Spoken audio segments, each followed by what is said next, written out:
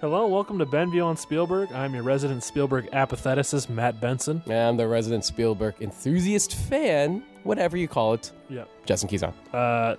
This episode is a day late, and I apologize for that. I'm going to take the full front of blame there. The delay may or may not have been related to my desire to play Fallout 4, which was just released this last week. Here's what I'm going to say, if I can defend myself. Please, by all means. Second.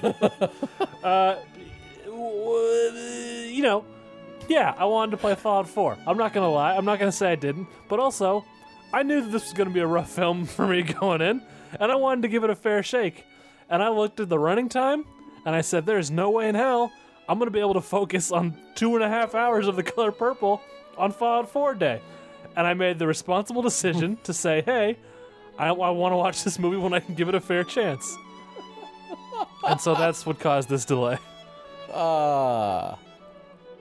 So, is this what it's like being a gamer? I'm not a gamer, so I feel like I see like all you guys struggling, especially you guys who are doing Nano. Yeah. Like NaNoWriMo, if you don't know, it's to write a novel in a month. Oh, yeah, November. Fallout 4 also took that out. And took that out of the running. Just so many of you guys all went, I'm going to write November, I'm going to write all the, and oh crap, oh Fallout 4, Yeah. sorry life. And Sorry, everything else. You just- Fallout 4 is what matters It now. became Fallout 4 for so many of you guys, and I'm just sitting here on the side going, all right, well, I guess I'll just watch watch Master and None again. It's a good show, by the way. Let's think of it this way. You're not a gamer. I'm not a gamer, no. Imagine if watching Star Wars took all day. Imagine if something that you needed a full day to do, Yeah. right? Yeah. And so you'd have to wait till a day off to do it. No, I can wrap my head around Would you be able to think about anything else that day? Would you be able to? No, I get. Right? Listen. I understand this Yeah. situation, right? I'm just kind of glad. It's just me saying, kind of, sort of glad. The gaming bug didn't hit you? Didn't hit me that hard. Yeah. No. So, Fallout 4, it's my core franchise as well. It's I've been waiting. so I mean, literally, 2008 is when 3 came out. I've been waiting 7 years for this game, and it's real good, Justin. Oh no, I hear it's good awesome. game. Yeah, which is cool. Pip-Boy and everything. I actually, Pip-Boy. I'm gonna actually look at that later because I'm not a gamer, but that fucking looks amazing. Pretty goddamn sweet. You slap your phone in there, you play it just like you're the Soul Survivor, which is the name of the character of this game. But this is not Benview on Todd Howard. This is Benview on Spielberg, and we're back. We're back in chronological order. Yep.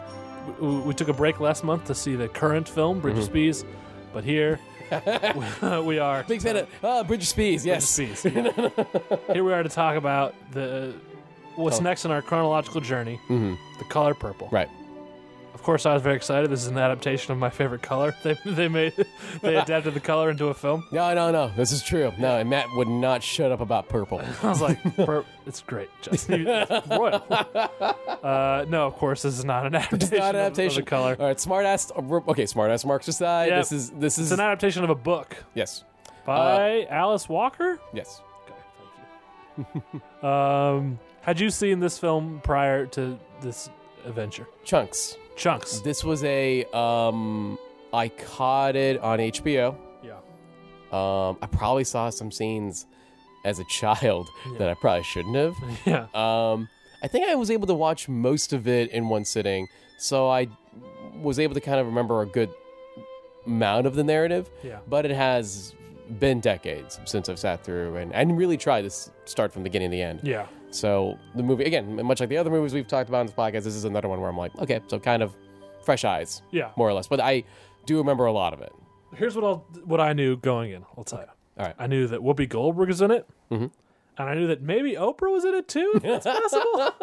End of knowledge. That's all I knew going in. So you didn't know about Danny Glover? I didn't know Danny Glover was in it. All right. Until he showed up on screen. Mm-hmm. And looking young. Yeah. This was only 4 years before Lethal Weapon. Yes. He looks 20 years younger than he does in Lethal Weapon. I'm actually kind of weirded out that I'm around the same age, if not older, than Whoopi Goldberg in this movie, and now weirds me out. So That's strange. Yeah. You don't think of Whoopi Goldberg as a young woman ever. And I don't think of her as an old woman either. No, I just think of her as like consistently 43. Yeah, no, I'm going to say that's the age I've been Whoopi at. That sounds good. Yeah. When was Whoopi 43? I wonder if that's like related to like Made in America? Will Smith movie? Ted Danson? I did not see that film. I should say this off the bat. I'm not a huge fan of Whoopi Goldberg. Really? Yeah. Okay, fair. I can't imagine. Here's the thing. I don't think she's a good actor. Okay. And she comes off as kind of a dumb person in real life. Can I say that? I liked Whoopi Goldberg growing up, but I Yeah. think 'cause she was just around. Yeah. So I overall liked her, and like, oh, it was like she brings like a weird childhood memory to me. Like anybody in the comic relief trio, Yeah. right? Her, Billy Crystal, and Robin Williams. So I feel like, oh, I like them. I like one of those three. Okay. Try the fun game is to try I'm to gonna get. assume Robin Williams. Yeah. Of course. Okay. All right. Of course, Whoopi and Billy Crystal bonded over their mutual love of blackface. Oh. Because let's not forget that Whoopi convinced Ted Danson to do blackface. She assured him that it was just an okay, cool thing to do. Yeah. Ooh. I'm calling you out, Whoopi. And we all know about Billy Crystal's love of blackface. Yeah. That is well documented.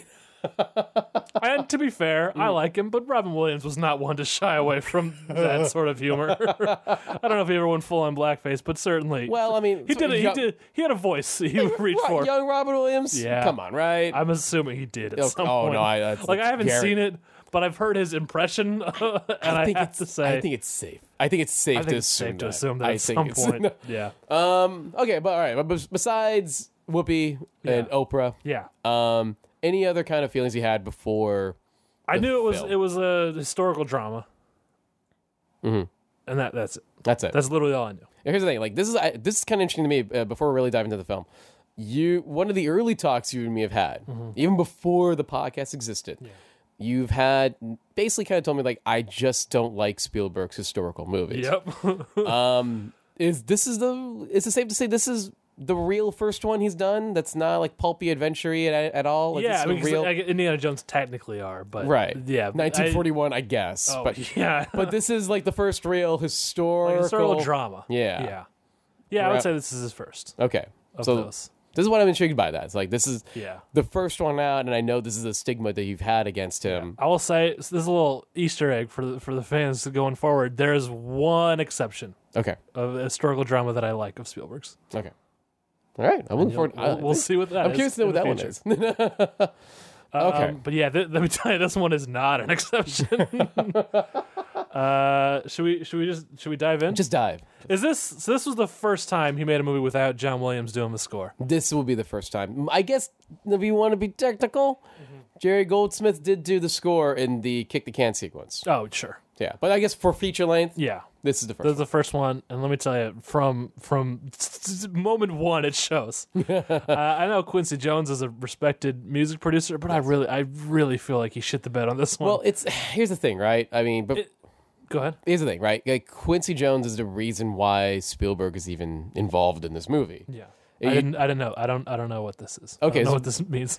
Well, basically, like the reason the movie even kind of is directed by Steven in the first place is that Quincy Jones convinced him. It seems like an odd choice. Yeah, no. Even here's the thing. There's an article I read where basically Spielberg said like, yo, Quincy Jones, like, you should direct this movie, and Spielberg's like, I am not a black person from the South, and I think that should be directed. This movie should be directed by a black person. That seems wrong to ask me to do this. Yeah. But in a weird sense of logic, I might add, from Quincy Jones, this is a weird sense of logic. Okay. Quincy Jones apparently went and told Spielberg, but you didn't come from space either, and apparently you know how to direct an alien movie.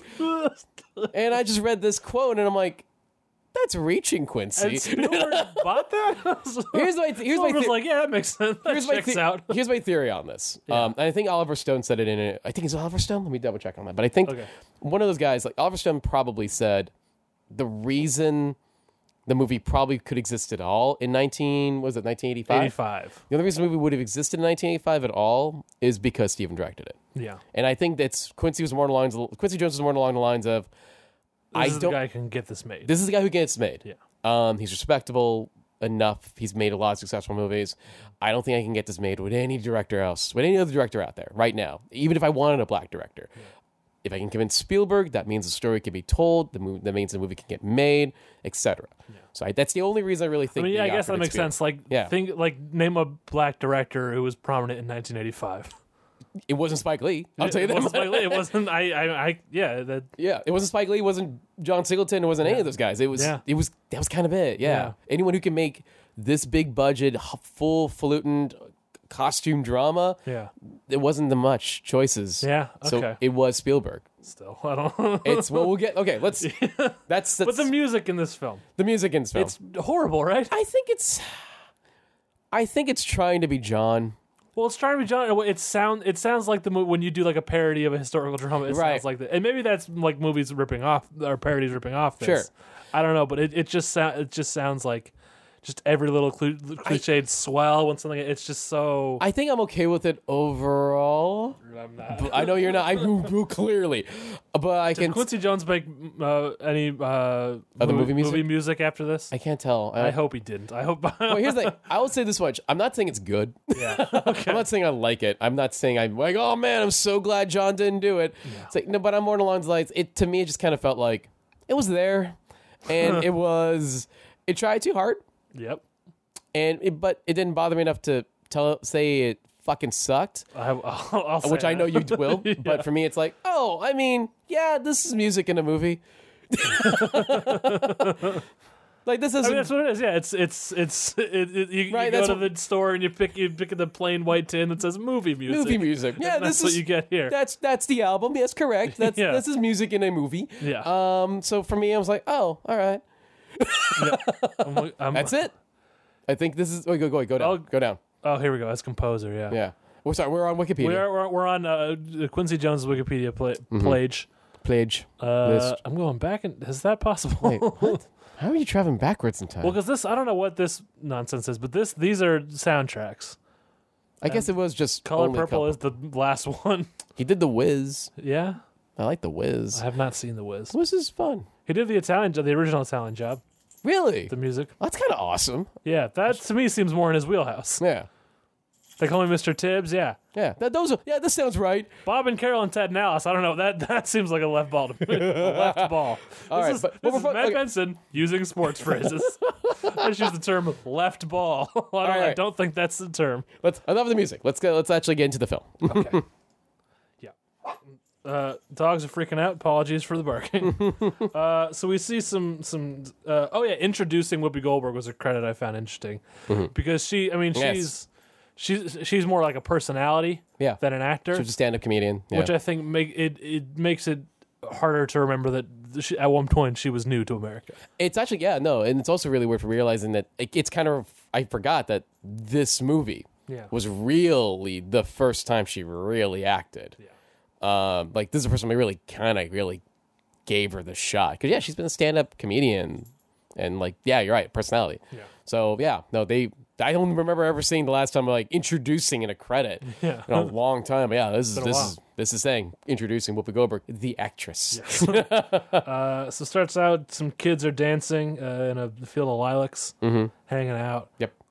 We got that music I talked about, and then we see one of these kids is pregnant. And that's Whoopi Goldberg, not yet, but will be. Yes. Celie. Yes, Celie is the character's name. Mm-hmm. Then a guy comes in, he says, it's time for dinner. And by the way, you got the ugliest smile I've ever seen. Starting off strong here.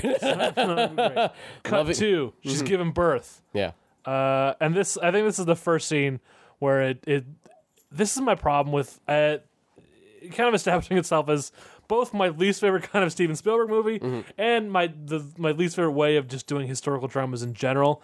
Nothing feels like real life. It all feels like these are heightened moments, right? And the dramatic pulls of her on her screaming. It doesn't seem like a real birth. Sure, it seems like a movie birth. Yeah, it's where everything is movie staged to be as dramatic as possible. And I think this is something where it's kind of weird for me to kind of point this out early now. But I do feel like this is the movie where. And I get why there is critical acclaim for the film overall, but I do feel I can tell already. But I feel part of my problem with Steven's directing in the film is he's still kind of in a height. Basically, what are you saying right now makes sense to me because it's actually he's still in a slightly heightened reality. World. His tone's still in the heightened kind of context. And sometimes I'm fine with it in the film, and then sometimes I kind of wish he pulled back a little bit and he grounded it a little bit more.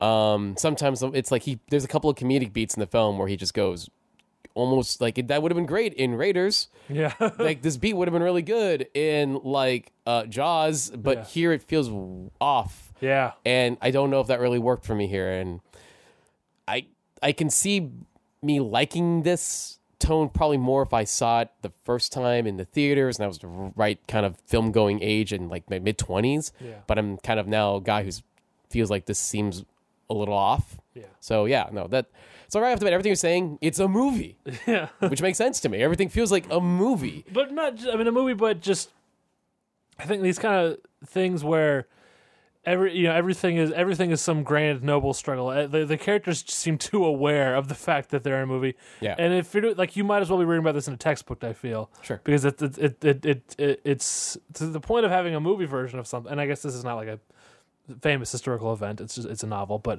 still, the point of doing a movie is to make it seem like a real thing that's happening. Yeah. So I think this is a genre that specifically does not lend itself well to this sort of heightened nonsense. Right. And I don't care for it, Justin. I go clearly. I won't stand for it. All right. Sit down. My house. Stay seated. No. This is my house. Yeah.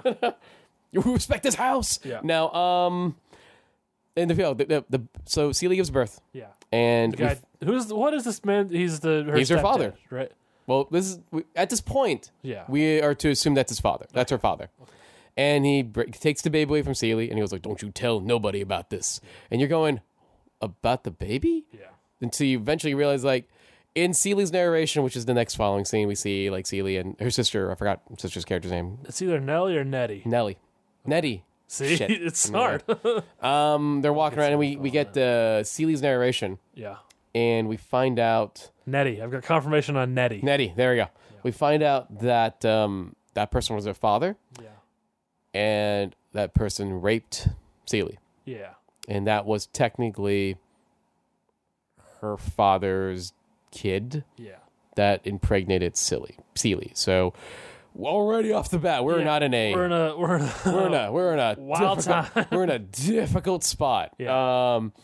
And this is only the beginning of the intense drama that happens in the story. And that's also intense drama where the whole time Celie is just sort of nobly talking to God in her narration. Yeah. And no human is like that. Come on. Here's the thing, right? Clearly, you and me have never read the book. Yeah. I'm gonna take a bold stance and assume that you never read the book. No, all right. not. So I'm curious how much of the book's narrative drama worked and didn't, because I feel like this is the thing with the whole film, right? The film feels compacted with so much of it. Yeah. And I'm wondering how much of the narrative in the book feels like it's more paced easily because it's a book. That might have helped. Yeah, I'm sure it did. You have to try to shove so much. Yeah.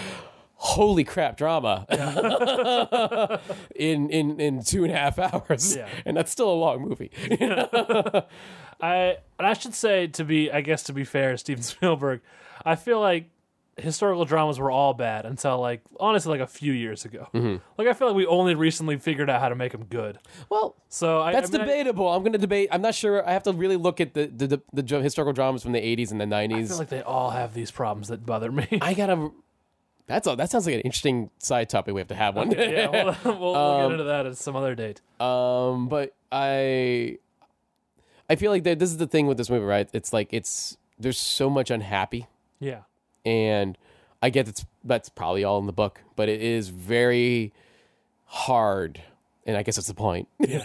Well, I mean, I'll look at a recent historical drama that I really like that also about black struggles, all set kind of in similar time, although a little before. 12 Years a Slave. Yeah. Also a movie where it's a real parade of just bad shit happening to this dude. Great film. Yeah. Great film. Yeah. Because that, I look at the Solomon. What's his last name? Doesn't matter. I look at him, and like early in the movie when he first gets captured, he's just like, "Fuck, this sucks." Yeah. And so that's a guy I can relate to. Because Yeah. if I was made a slave, I would think, "Yeah, this is a fucking bummer. This sucks." Whereas Seal is just like, "I know God will take me through this." And I mean, I guess here's the argument. I'll counter that with this. yeah, Solomon's an adult. sure, Celie is a child, yeah, and she only knows of this life, I guess. and she doesn't know how else to comprehend it Go and ahead. to react to it. Be reasonable. Just Solomon's an adult with a wife and several children, Yeah. and he's got a job, and he had a life that sounded fine until some fuckers took him. It's Yeah. a goddamn good Fucking movie. tear and kill him. God, it's a good movie. I can only watch it once every 5 years, but it's Yeah, a good sure. movie. But yeah, we're not here to really compare this to 12 Years a Slave. no, I mean, I was just trying to make that one specific point. But it's a good, no, it's a fair point. But I think there is a thing with Celie is it's kind of hard to connect with her, and maybe because of the fact that that's not my life. But it is hard, and I think this is where it is kind of weird for me with the story is that there's so much, and I have to assume how much of this is accurate historically. It's just that life in this country, and this is the thing. This is even before. One of the things I will say that's kind of interesting about the movies what's really actually kind of interesting, really interesting about the movie, is that race is brought up. Don't get me wrong, Yeah. it's there, but it's not the forefront Yeah. of the film. It's not the main narrative thing. Thrust. Yeah. Right. The main narrative thrust. It's really more about kind of how it sucks to be a woman, yeah. which is another thing that Steven Spielberg is not. Yes, true. So it's yeah, no, that's the type of thing where I feel like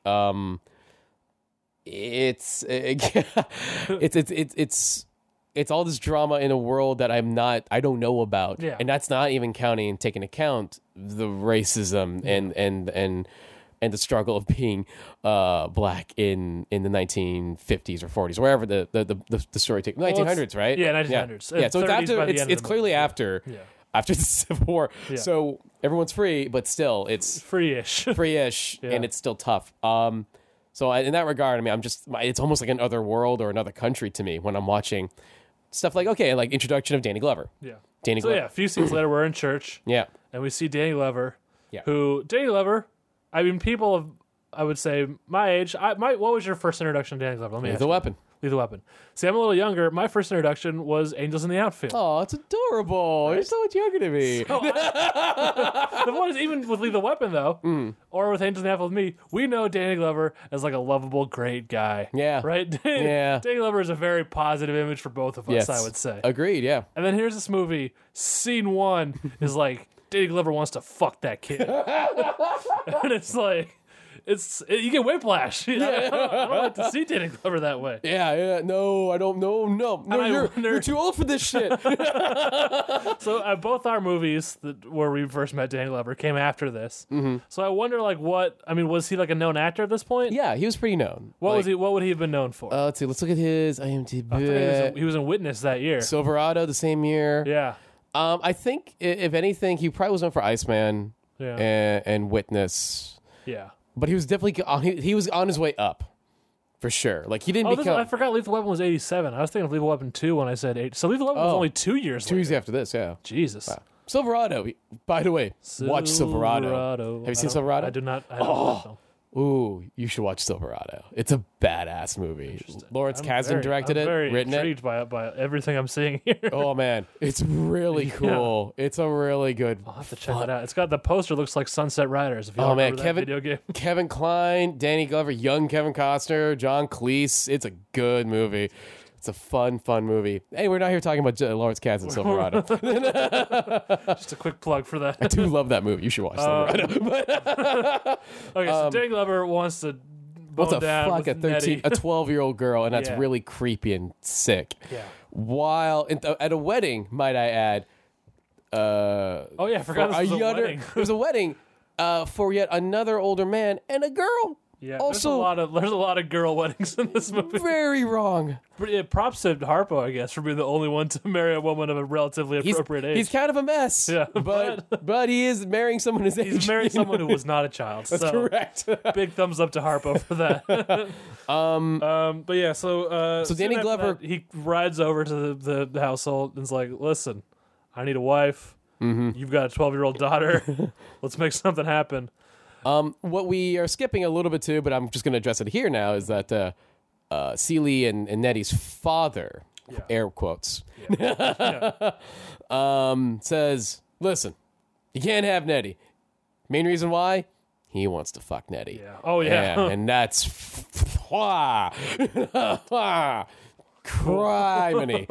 Holy crap! And so he's like, "No, can't have her. Never. You can have the ugly one. You can have the ugly one." Yeah. And yeah, Glover's like, "Oh shit, I didn't even know you had an ugly one." I guess. I guess. Let me see her. All right. Yeah, I could swing that. Why not? What? Oh yeah. Okay. So then we're taking.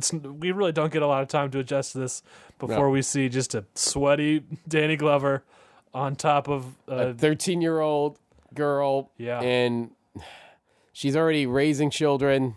She's cleaning a house. Yeah. It's and the house is a fucking mess. Yeah. The children are a nightmare. Yeah. You know, this is a real bummer. Yeah. Then he hits her because she's having trouble brushing one of the daughter's hair. Yeah. She's trying to be actually an adult. Yeah. Surprisingly, can't. Her, it's so just. It's a shit life. Yeah, it's a pretty shitty life. And then all of a sudden, Nettie shows up, right? Yeah. Well, before that, she goes into town.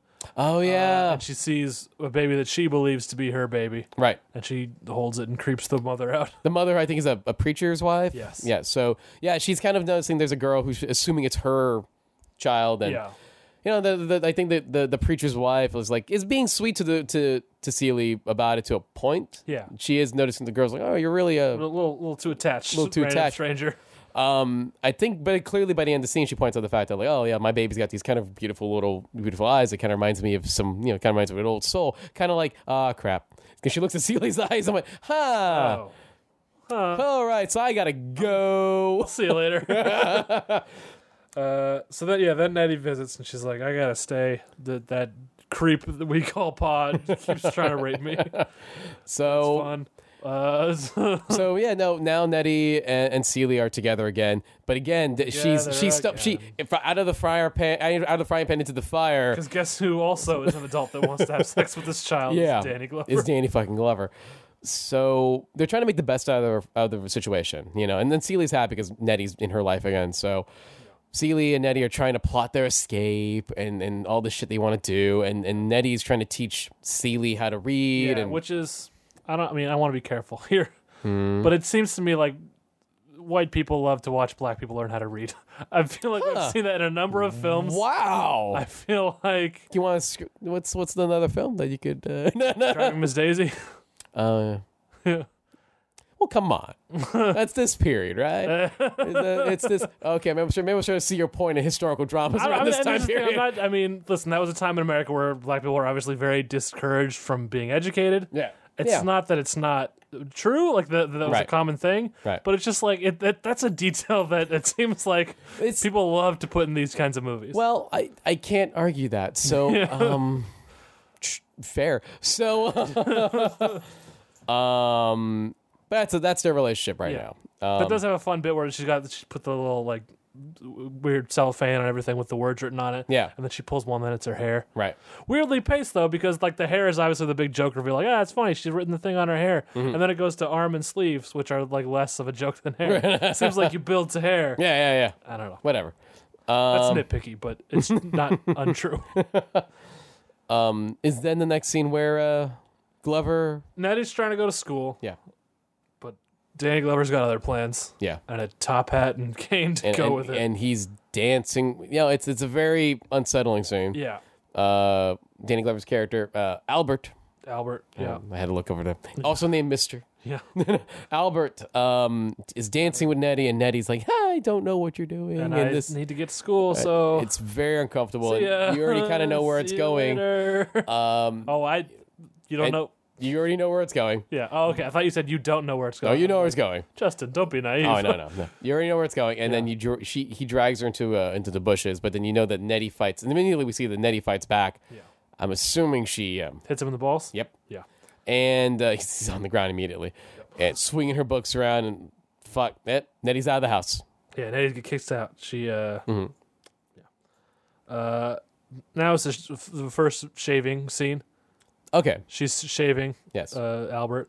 Nettie's gone officially. Yeah. What did you think of this scene?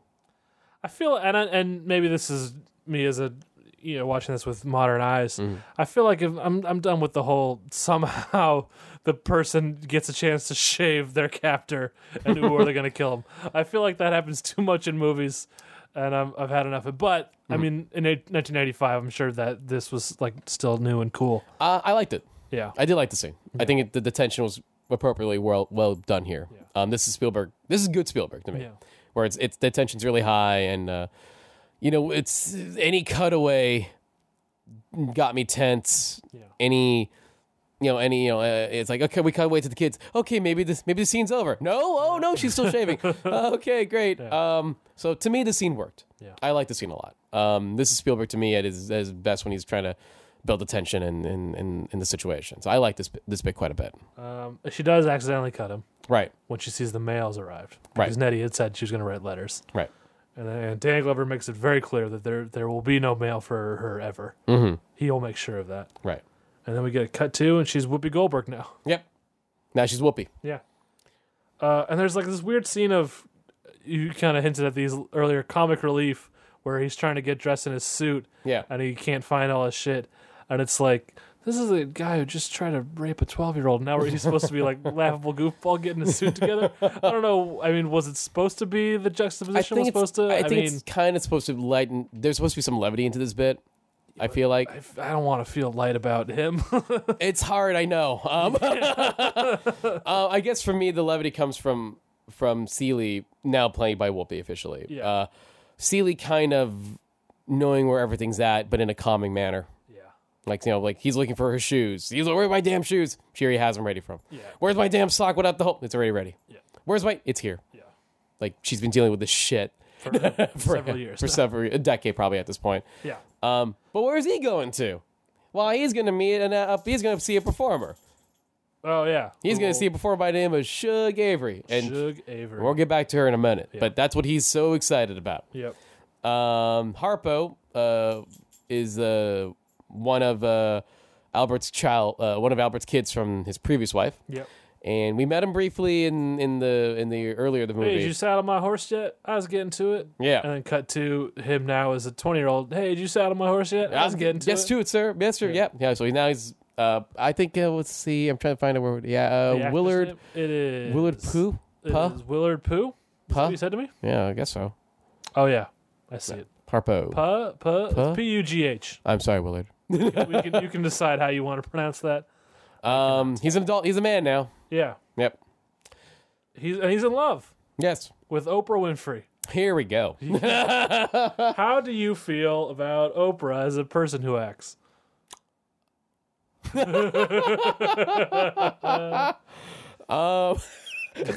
a really good way of stating that. It's like, how do you feel about Oprah as a person who acts? Yeah. Has she been in more? I can think of 2 movies she's in. Is there more that I'm not thinking of? Is The Butler one of them? Butler's the other one. And Beloved. Oh, I don't know that film. Beloved is actually another movie where she's reteaming. She reteamed with Danny Glover. Okay. That is a hard movie to sit through. Okay. I'm not. I don't know. Very different. Oh, looks like she's been in a few films that I didn't know about. Beloved's not a good movie. That's not a good movie, Beloved. Oh, she was in Selma. I forgot. Yeah. So, So answer the question, Justin. How do you feel about Oprah Winfrey as a person who acts? I like her enough here. Okay. I hate Beloved. Yeah. I never saw The Butler. I tell you, she's real bad in The Butler. Okay. I mean, there's a lot that's real bad in The Butler. I feel that's going to be probably true. But I mean, I don't know, because I hate The Butler for the same reasons that I hate this movie, and that it feels like that you could have called it The Butler: please, I would like an Oscar. Pretty please. Yeah. Signed, Love, Lee Daniels. And Forrest Whitaker and Oprah. I feel like they were all really gunning for those Oscars there. Oh. Hey, we're not here to talk about The Butler. I'll say that for Benview and Spielberg. I've seen 2 of his movies, hated them both. I said Spielberg and I meant to say Daniels. What? Benview and Spielberg is this show. I'm loopy. Was the other one Precious? No, the other one was The Paperboy. Ooh. Yeah. Ooh. Did I see a third one that I've blocked out? It's possible. I'm going to see if I can figure that out. Here's the thing. I like I said, Oprah is, in this movie, I think Oprah's fine. I'm okay with her here. This was a budding Oprah. This was before the Oprah Winfrey Show. Mm-hmm. Yes. She was the host of AM Chicago at this point and nothing more. Yeah. Like, she's popular, but this is not Oprah. Yeah. Like, channel Oprah. Yeah. You know. So, yeah. I'm fine with her here. All right. I mean, I guess she's not horrible here. Mm-hmm. She's not standing out at all. No, maybe she gets a little bad later in the film. we'll get to that. We'll get to that. I want to speed things up because I don't want. This is not Raiders Lost Ark. I don't want. We're at 35 minutes now. Oh, okay. Check in. Well, we did a lot of preamble. Yeah, that's true. But let's go ahead. So, Danny Glover doesn't want him to marry Oprah. He thinks she's a whore who is just lying and saying that the baby is his. Because let's just shove in some more horrible things for Danny Glover to do. We also met Danny Glover's father. Oh, sure. That piece of shit. I mean, why? No, he's a piece of shit. We have to explain that. I know, but who cares? Like, what does he add to the movie? Well, that's the thing, right? But that's something we can bring up later. Yeah. But I have to bring up the fact he's a piece of shit. Yeah. As a person. Yes. If Albert's awful, this is a piece of shit. Yeah, that made that. All right. So they get married. They're building the house. Mm-hmm. What did I write here? Oh, yeah, Glover's like, this is weird. Let's talk about the music in this scene, where Danny Glover is shoveling hay, being like, hey, you know what you ought to do? Is beat your wife. And it's like, weirdly, the music here is like weirdly light and comic. Right. For a scene where Danny Glover is like, hey, I tell you, you know what really makes a marriage run smoothly is hitting your wife. And again, it is that tone thing I talked about, right? This is where I'm like, I don't know if this was the right appropriate feel and energy. It ends with like a bale, like thing of hay hitting Harpo on the head, and be like, wah. That being said, and then cut two black eyes, one on each person. I just want to say, cut. I just want to talk about cut. Damn, Danny Glover. Yeah. Damn! Holy crap! You did not need You did not need Mel Gibson. You seen those Lethal Weapons? Shit! Damn, looking cut, son. Anyway, yeah, of course, this was the young him before 2 years before Lethal. So Harpo and Sophia, which is Whoopi Goldberg's character, beat the shit out of each other. Yeah, because Sophia is a monster as well. Like in terms of she can fucking hit. She can fucking hit. Punch. Yeah. So this is not a good fatherly advice. And Harpo is very thin. This is like a very thin whip. He's a man. tiny boy. Yeah, he's a little marrying a big old woman. Yeah. So, so he gets the worst of it. He tries to explain to Dan Glover that the mule did it. Glover's not buying it. Yeah. So then we cut to a few years later. They've been beating the shit out of each other this whole time and still having more kids. Right. Because that's what you did back in the day. That was the style at the time. Yeah. Literally the line's like, Harpo beat Sophia, Sophia beat Harpo. And all the while they had more kids. More kids. Yeah. Is not a good times for them either. Is this when he's also building the house? I think he's done with this by that point. Okay. Sophia leaves. This is where Sophia leaves. Right. Then Celia's looking at the mail. Still no mail. Storm comes. And what should the storm bring with it? But a passed out lady in a big old wheel thing. What's it called? A car? No, excuse you. It's not a cart, maybe, but not a car. Oh, yeah, you're right. Surely not a car. How dare you? So she brings this woman. Our introduction to Shug Avery. Yeah. She's fucked up. Yeah. Drank too much or did some drugs or what have you. Mm-hmm. Glover puts her in the bed and she's like, have your bitch cook something for. She doesn't say bitch, but she uses some derogatory term for Celia. Yeah. Who she also calls ugly. Yep. Have her cook something for me. Glover says, "No, I'll cook it," because he wants to like do right by her. I guess he wants to impress her. Yeah, that's the whole deal, right? Literally, the Suge to Albert in the movie. Albert brings up the fact that like Suge is the quote unquote the person I wanted to be your mama. Yeah. That's a cool thing to say in front of Celia.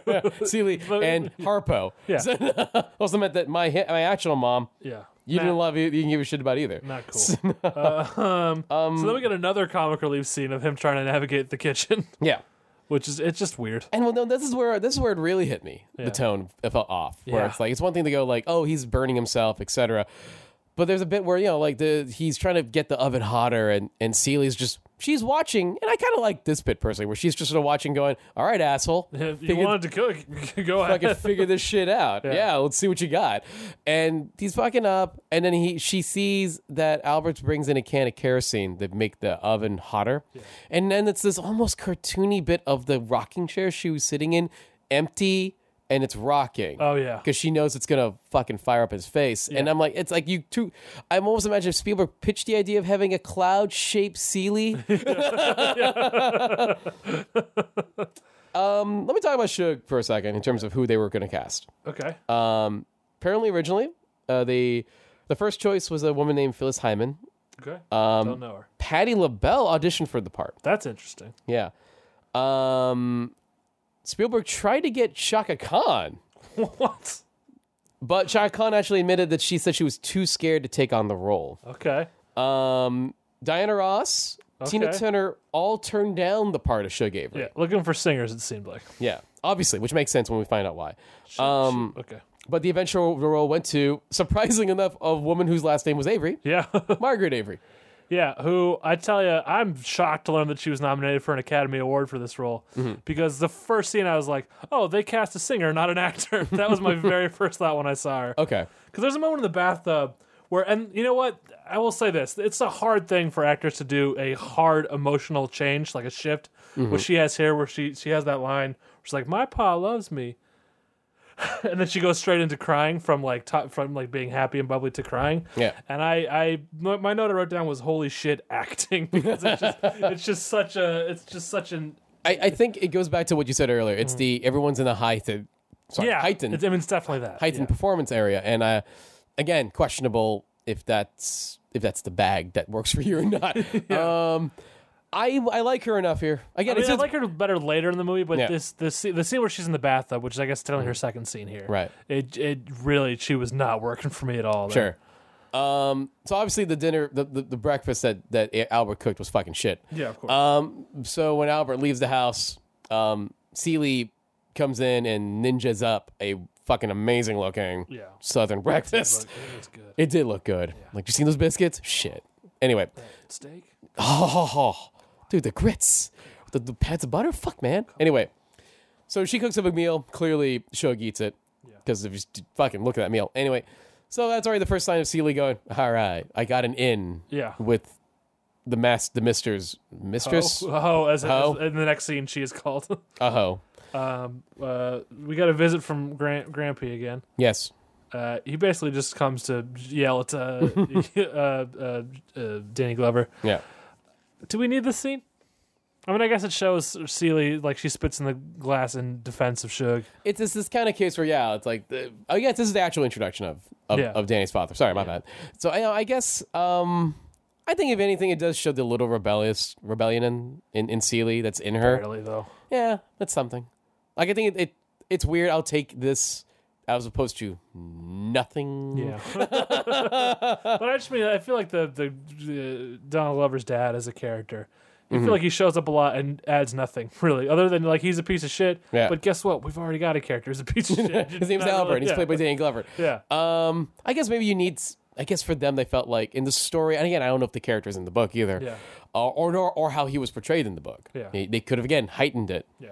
To the point where we felt like we need, but Albert's is a piece of work, but we need to show that his dad is like a worse piece of work. Why do we need to know that? For the ending. See, and I'm not saying, even with that, I feel like if that's what you're trying to set up, I'm not defending that. We needed a little more than that. Let me explain. I'm not defending that. I'm not defending that. Okay. I'm saying this is why I think this is why they did that. But I'm not defending the ending. All I'm not right. defending how Albert's used at the end. Yeah. I'm saying that's my theory. Okay. You got a piece of shit All right. to give birth to a not as piece of shit, but who's still a terrible guy. Let's jump ahead a little. Sure. Harpo has opened up a club Kind of in a swamp. In his house. Yeah. Kind of like speakeasy type Yes. scenario. Harpo's on Route 2 or whatever it was. Basically a place for him to serve up booze and a place that Suge can perform Yes. all the time. Yeah. Yeah. And then Suge, she sings a song called Miss Celia's Blues. Yeah. That name vexes me. Is it Celia or Celia? Seeley. Because for some reason I always want to go in both directions. In the movie they do say Seeley. Seeley. Her name's Seeley. So So yeah, she sings Miss Celia's Blues. Mm-hmm. And we're kind of getting obvious hints that Seeley's intrigued, yeah, to put it mildly. shall we say? To Suge. Yeah. So they're hanging out backstage after, which is just Suge's room essentially. Well, there's a big fight that happens. Oh yeah, There's a big old riot, big old fight with Harpo and Sophia with her new boyfriend. Oh, yeah, Sophia comes with her new man. Is it her new husband? man. No, just a man. Okay. Just a date. Just her man. Squeak, who is Ray Dong Chong. Yeah. Who shows up out of nowhere, might I add? Yeah. Ray Dong Chong's in the film as Squeak, and all of a sudden, boom! It's like apparently Harpo's been seeing her too, and I'm like, oh, where the fuck did you come from? Apparently, yeah. Literally under the building, apparently in the So scene. Squeak gets pissed, slaps Sophia, Here's the other bit I talk about where tone seems weird to me. where Sophia punches her into the river. It's not so much that's one of them, but it's the bit. I think it's the scene where like someone said something mean or something dangerous, Yeah. and then the piano player's like closes the thing, like, all right, and I'm out. Yeah, it's time to go. Time to go. And I'm like, See, this. I'll tell you, I kind of liked that moment. Of course, but- this is the one you're fine with. But because let me explain why. Okay. Because I had become totally uninvested in Sophia and Squeak's struggle, that I was just like I latched on to me. The piano player was the protagonist of the film in that moment, and I like that as a story Sure. beat for him. Sure. Of course, it doesn't work for what they're actually trying to accomplish. But at that point, I just lost so much interest that I would just grab it on for any bit of juice, any bit of interestingness, and that was there for me. To me, that's the prime example of the tone issue. Yeah. Like, because it's a whip pan. Well, that's the thing where the tone issue was so severe to me Sure. that I had my brain had to latch onto the other tone to sort of preserve itself. You create a new narrative is what Yeah, you did exactly. in 2.5 seconds. Yeah. So, all right. But then the piano player's gone, and I've got no one to latch onto anymore. All right, big riots, big fights happening. Everyone's it's like another bar fight in Raiders, and Again, why is this scene here other than like maybe it's like fun to have a huge bar fight breakout? I think it's probably for that. That's that reason. But why do you? What is that doing for the movie here? I don't know, man. I'm sorry. I didn't fucking write it. I didn't write the book either. Talk to Alice Walker. I've got some issues. I don't know how you feel about the film, but we're gonna have a talk.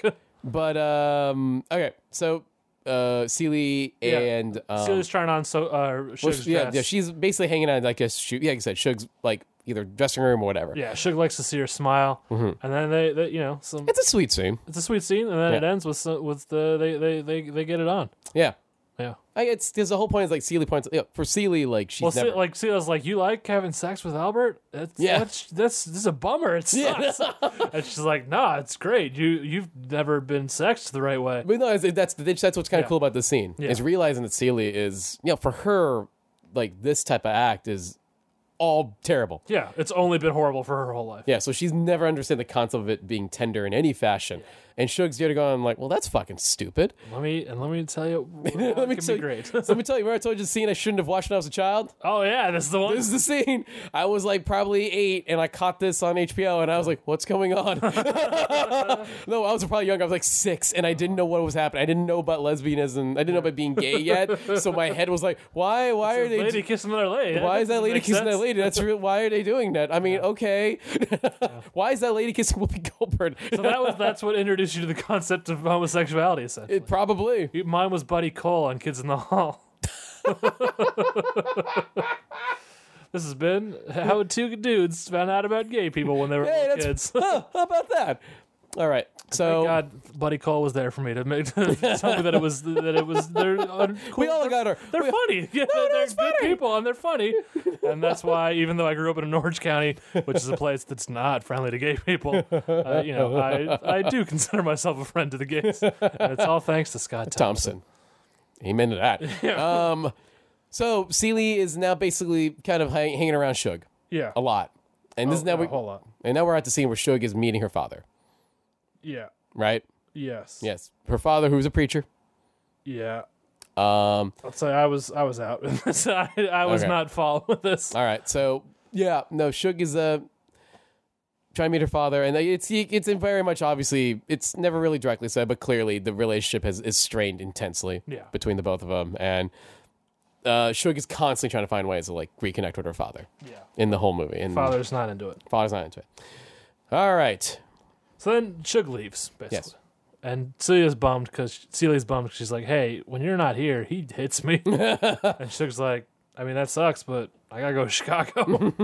Which makes sense for Suge's character. She's the I'm the flighty, I go wherever I want to go. Yeah, she's a wanderer. Yeah. So she leaves.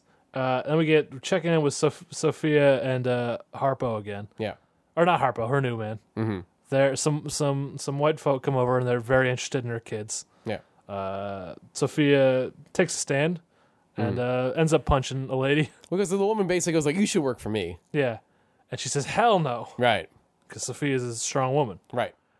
It's a pretty and this is the first time the first real race is brought up. Yeah, and I kind of like this scene. Yeah.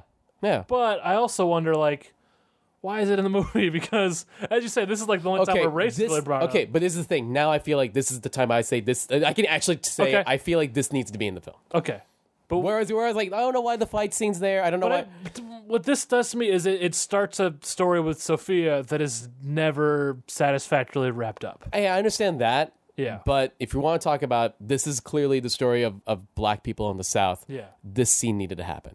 But that's what I'm saying. This is the scene that makes it the story of black people in the South. Whereas if they cut this scene out and cut this whole storyline out, it would have been a movie about the life of a poor black woman in the South specifically, and maybe would have been more concise, I feel. No, if they had focused on Celie. Disagree with that. Yeah. I feel like it needed that. I mean, I completely disagree. Sorry, Matt. No, I'm not. I completely understand. Disagree with this. I feel like it's... Is the movie about Celia? It's not a satisfying story about Sophia for me. Sure. And this adds nothing to the Celie story, I feel. Okay. So to me, it's like either wrap this up or cut it all out. What they have here is this kind of half committal situation that I can't get into. I guess I feel like I feel like I needed it. Yeah. I feel like I needed this scene. Yeah. I feel like I needed this scene to remind me. Yeah, I mean, I guess. I mean, it's not this scene. It's the larger storyline it's attached to. And I understand what you're saying with that. Yeah. But I feel like it needed to happen to Sophia, not Celia. Yeah. You know? Yeah. I think that's the thing. Like, if this happened to Celia, I don't think I could have taken it. Oh, sure. You know? Yeah, I don't want that either. You know, I think she's had enough. Yeah. I think it needed, and especially the way they set up Sophia in the beginning of the film, like her or not, whatever, I feel like this worked for me. Okay. Yeah, and I feel like it needed to happen. I needed it. This one I'll stand by. I don't know why there's a bar fight. I don't know why the Harpo has a fucking club. I don't know any of those answers for you, buddy. But this one I'm sticking with. I mean, the scene, I guess it works in the moment. It just retroactively, by the time I realized, that it just went nowhere. Mm-hmm. That's when it becomes a problem for me. Mm-hmm. But yeah, I could see your point as well. Okay, so let us shake hands and part ways. All right, good. I know you're not saying no black people should ever be this. I know you're saying that. You're not saying that. I know that. But I'm saying if you're going to tell that story, tell that story. Yeah. And I feel like I guess the thing is that and that probably might be that might be more of the book thing, right? Yeah. It might be followed up better in the book. Yeah. Yeah, I can see that. I can see that for sure. I can see that the rest of the narrative, the rest of the characters are more, you give them more time for everybody. Yeah. It wouldn't feel just Cecilia's story. It would feel like it would be a little bit of everybody's. Yeah, and I guess that is, that kind of is the larger issue. Yeah. And I feel like, we can add to the ending and make it a satisfying, more complete story, but it'll be a 3-hour movie, which is, I think, why I'm advocating for just snipping it right out of there. But then if you don't have it, then you don't have the one scene of racism in this time period that they still have to struggle. Yeah. And it's a thing. It's a tricky balance. Yeah. And I can even argue someone bringing that up for those reasons you brought up. Yeah. So, all right. Okay. What's next? Where the fuck are we now? Let's it's fine. So the dogs are fine. The dog jumped on the recording device, but I believe it is fine. Okay. Let's jump ahead. Yes. So Shug comes back with her husband. She's now married. Yep. Breaking the damn hearts of both Albert and Celie. Yeah. Except Albert's kind of fine because he seems to really get along with the husband. Yeah, he's actually They seem enjoying to the be new fucking buddies. Yeah. But do you think it's because he's trying to overcompensate? Maybe. Liking the guy because... Whatever it is, they do a weird Easter egg toast where they toast Easter eggs. And because they're so enraptured in friendship, Celie has time to sneak off with Shug and have a letter delivered from her long-lost sister Nettie. Right. Who says, hey, I'm in Africa. I've got... Your kids are with me somehow through... movie magic. She connected to the kindly couple Through movie magic. Yes. I'm giving you the answer, audience. But it's movie magic. Yeah. Now and we're fine, and I know that you probably think I'm dead because that's the only reason you wouldn't be writing back is if you haven't been getting my letters. But I'm alive, and we're all fine. We're all good here now. We're fine. We're fine. You. How are you? So basically, yeah, that's right. We referenced Star Wars in the Color Purple episode. Oh yeah, we did. That's how we fucking roll. Now, which is basically then Shug and Celie then try to find the rest of the letters. And they do. They do. Yeah. And from that point on, Celie is now reading every letter. Oh, I should say there's a point when she finds a letter and she says something sort of almost to camera. And I literally thought, oh, this looks like Drunk History. This looks like when Drunk History does a scene. That's weird. That's Okay. how cheesy this is. Taking shots. All right. They find the rest of the letters. She reads them all. Yeah. Great times. She finds there's a scene where the church in Africa is destroyed and Nettie falls to her knees in a pose that is only done in movies. I will say this is what's kind of interesting about these sequences in the letters is that Nettie more or less is dressed exactly the way Celie saw her last. Yes. And that's kind of obviously in purpose because she's just basically using the imagination of what she remembered Nettie looking like before. Also in the weird way, Nettie never looked like she really aged. So clearly by the time that she's being a teacher in Africa, she probably was already 10 years older than that. Yeah. But to Celie's brain, she's still the 12-year-old sister. This stuff is nice. Some of it was good. Some of it was a little on the nose for me. Yeah. I'm with you 100% on that one, Justin. Yeah. I was like, oh, that's kind of cool. Ooh, okay. I get it. All right, I get it. Let's take it back for a second. Let's back it up a little bit. Oh, that's really cool. All right. Steven, chill. So we got shaving again. And this time she is ready to straight up kill Danny Glover. Oh, she's done. She's pissed. She sees these letters. She knows what he's been hiding from her. Yeah. And she is ready to... And we're juxtaposing it back and forth with murder that dude. This African, kind of another kind of a ceremony thing. And where they give the kids scars. Yeah, and so it's... Yeah. Celie's ready.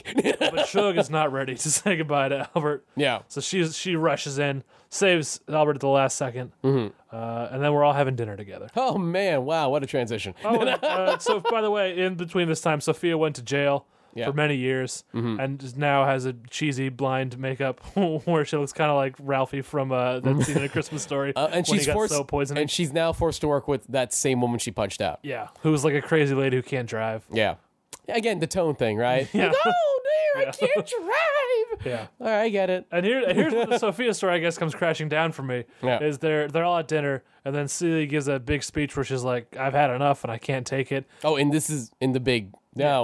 presently. Now we're at... Okay, Yeah. And then Sophia's just like, oh, shit, I'm cool. So snaps out of it, which just felt like a real, just drop off of that story. The reason Celia's, actually talking about this is because Shug brings up to Albert... Hey, we're leaving again. By the way, I'm taking Celie. Yeah. What? Yeah, you fucking heard me. I'm taking Celie. Taking her away from you. You know what? Because she doesn't deserve you, and she's gonna fucking kill you if she stays. So just trust me on this one. I'm taking Celie. So there's the big climactic speech. How do you feel about the speech? Does it work for you? Not work for you? I think it does work for me. Yeah. I mean, I think it's fine. Yeah. Here's the thing, right? It's not. It does the job. I think it does. It's fine for me. Yeah. It's fine, except for the part where Sophia's like, "Oh, I'm cool." Yeah, she's like just pounding on the mashed potatoes and the cranberry sauce. Yeah, it's, again, the tone thing. Like, all right, I get it. You know, I've written down a word here that I can't tell what it says. That's fascinating because you wrote this today. Cobra bowls? That can't be right. Wait. Oh, Sealy Bales. Sealy Bales. Yeah. Whoa. All right. There's some similarities there between Cobra bowls and Sealy Bales. Let's go with that. So Sealy Bale bowls and Cobra bowls with Sealy. Oh yeah, again with the weird tone thing. There's that relative who sees all this fighting, and then Pig said, "It's been a pleasure," and walks out like that weird comic beat. Yeah. I'm like, that's strange. Yeah. So then she's leaving on a train. She's throwing gold coins to some kid who is candy toys, gold coins. Yeah, because it was Easter. Right. She just sees a kid who looks like Nettie. She's in the same She basically the child is just a child, and then she just kind of projects Nettie onto the child. Yeah. So eventually looks like Nettie in her head. I don't know about this. Again, it's along those. It's classic Spielberg getting too sentimental. Yes, it is. Yeah. Yes, it is. So then her dad dies. Yep. It turns out not dad. What's that? Turns out not her dad. Yeah, it turns out stepdad. So, yeah, I mean, not incest, but still rape. Yeah. So, I mean, I guess that's half better. No, it's still pretty bad. It's still very, very bad. Yeah, I'm not gonna lie, it's pretty fucking terrible. Yeah. But good news is that she inherits the house. Which my brain's like, you want to go back to that? With all your terrible memories of that place? Zone? Yeah.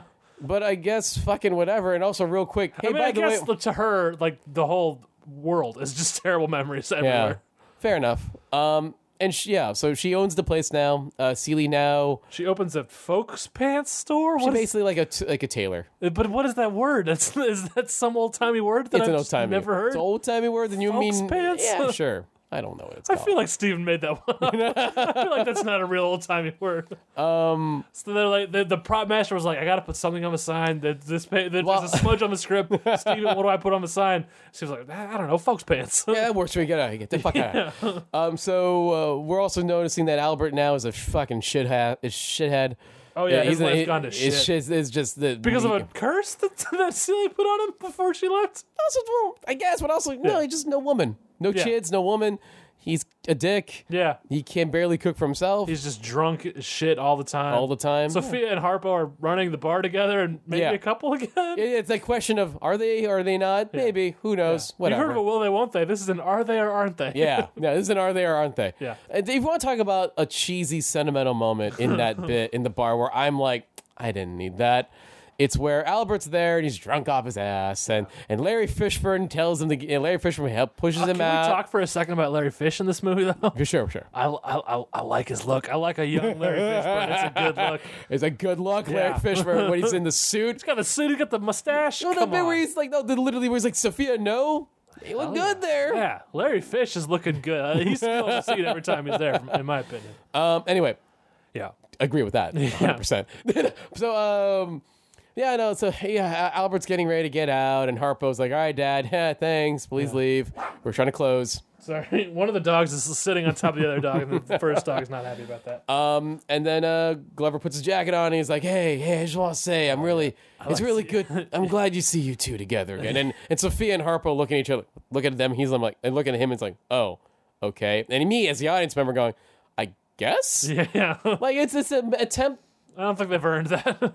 And here's the problem with, and this is what I try to bring up with making Albert's, why they thought they needed Albert's father to be a monstrous person. Oh, yeah. Is the idea that they're trying to make Albert they're trying to have it redeemable near the end. Yeah. Which does not It doesn't work. It doesn't work for me. Yeah. No. And this is, once I saw Sealy get her house back, I started going, here we go, Steven. Here we go, Steve. All right. This really is just a Return of the King style. Yep. Just 5 different happy endings padded on one another. And this is the Spielberg that I was worried about. Yeah. Here we go. Yeah. Oh, wow. That too, huh? Yep. Wow, that worked out for her. Really? Yeah. We're doing that too? Oh, Albert's going to pay for that and be okay. Oh, yeah. Jesus Christ. Oh, my gosh. Yeah, All right. oh. Oh, fuck. Are we really ending it like this? Okay. I get it. Celie and Chug are wandering through that same lilac field Yeah. where she had so much fun with Nettie as a kid, and they're talking about love. Yep. In case you didn't get what the movie had been about, she's like, "Nah, Celia, you just need to be loved, and now you're loved. It's cool." Dollar was about as good as that. So and then Nettie comes back with the kids. The kids are there. They love Celie. Yeah. And then we get fucking Albert looking on, smiling, and I'm just thinking, why the fuck does this piece of shit get to have a happy moment where he's sharing in her joy? Yeah. That's bullshit. He's a fucking shithead. Here's the thing with that, with the Nettie, with the African kid, and Celie's African children. That's what they are, and it's this. And this is the moment where I'm just kind of going, all right, I get what you're doing, but it's a little much for me. Yeah. Maybe I'm a cynical fuck at this point. Maybe I'm too millennially and an older man or whatever. I don't know what it is. But I'm just kind of watching this moment and went, all right, lay it on thick. Yeah. I get it. Not only do you have Nettie again, you have your children again. Yeah. And in a weird way, you have your birth country again. Which I'm sure was all in the book. Yeah. Possible. I don't know. Yeah, it's a bad ending. It's a very sentimental ending of the level Spielberg is sadly known for. And and then you have that silhouette shot at the end where the kids are walking. And again, I almost feel like it's almost theatrical here. Yeah. Where it's like you have Celie and Nettie are now in shadow and silhouette doing their, again, repeating the little hand game they did when they were children. And yet for some reason, Albert's silhouette's behind them? I can't. Yeah, I don't know about that. I don't like that either. I don't care to explain it. So, and I'm not happy about it. Let me ask you something. Whoopi's performance. Yeah. How do you feel? I mean, it's not horrible. It's not bad. Mm-hmm. I don't see it as like an acclaim. Like it didn't wow me. Okay. What do you think of her performance? I think it's pretty solid here. Yeah. I like it. Yeah. I think though the reason the acclaim happened is for your standard Oscar cliched reason. Yeah. Hey, look at this person who's not known for drama. Yeah. Do drama. Yeah. And I think Whoopi's good in this for the purpose of the movie. Yeah, I think I don't think she's bad. No, I wasn't expecting her to be bad because in general I think Whoopi has turned in some stinker performances. Mm-hmm, sure. But she's truthfully not bad in this. So. No. I think overall the cast is all good in this film, and I like them for what they are.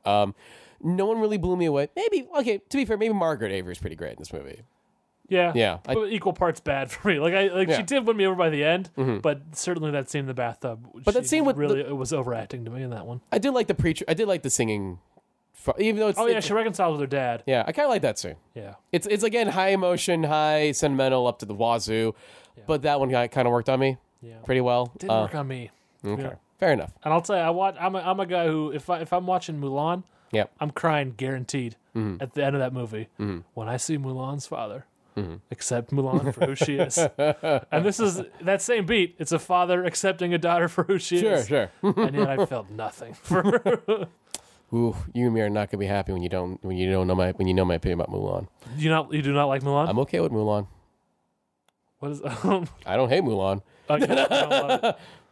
Not the biggest Mulan fan. We'll talk about that off air. That's a totally different situation. I think it's also an age thing concerning us in Mulan. Oh, sure, because I saw it the first time as a young boy. And I was already in my teens. Yeah, I was probably 8 when I first. Oh, that's there. Boom, answered. Anyway, we're not here talking about Mulan. We're here to Ben Beyond Disney. That's a whole. That could be a podcast if you guys want it. That's for Andrew to do. Fair enough. True. So I'll co-host that with him. Fuck. Go for it. I won't stop you. I only like Mulan. That's what I really care about. Okay. So final analysis, final thoughts. Yeah. Overall, you go ahead. I didn't like this movie. I thought it was bad. I thought it was made to be shown in a history class. I feel like this movie was paid for by the History Teachers Council of America.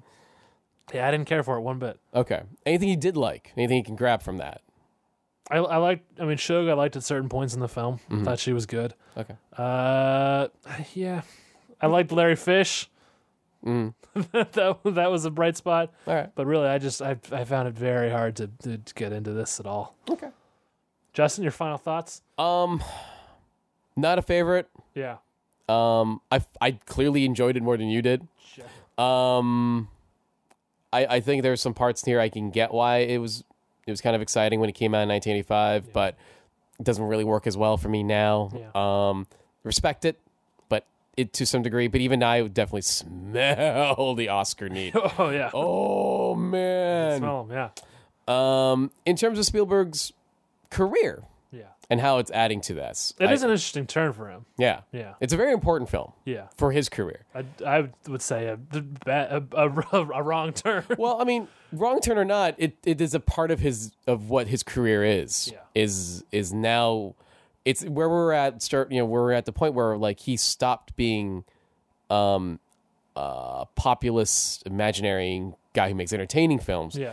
To the guy who wants to create deeper emotional films, but yet he can't let go. Yeah, of certain aspects. So yeah, even in Bridge of Spies, a movie that's made recently. Yeah, some of the Russian characters are still borderline kind of cartoony. Yeah, and it's like he just can't get rid of that. Yeah, like he's gotten better to some degree at some places here and there, but in terms of just how he portrays drama, I think this is a movie of a guy who's a young filmmaker, and you see a young filmmaker trying to do drama, but yet he doesn't know when to not show can we off. call him a young filmmaker at this point? He's his eighth movie. He's made like 3. But he's still got the energy of a young guy, though. Okay, yeah, I can see that. Yeah, and I still like this is the thing, right? It's like I feel like the energy of a young guy who has the energy to try to do something he hasn't done before, and I felt this is why. Well, yeah, I suppose he's still got that kind of arrogance of youth. Yeah, because he's really been just hitting home runs, at least sort of commercially. Yeah, I have my disagreements critically of some of them. Yeah,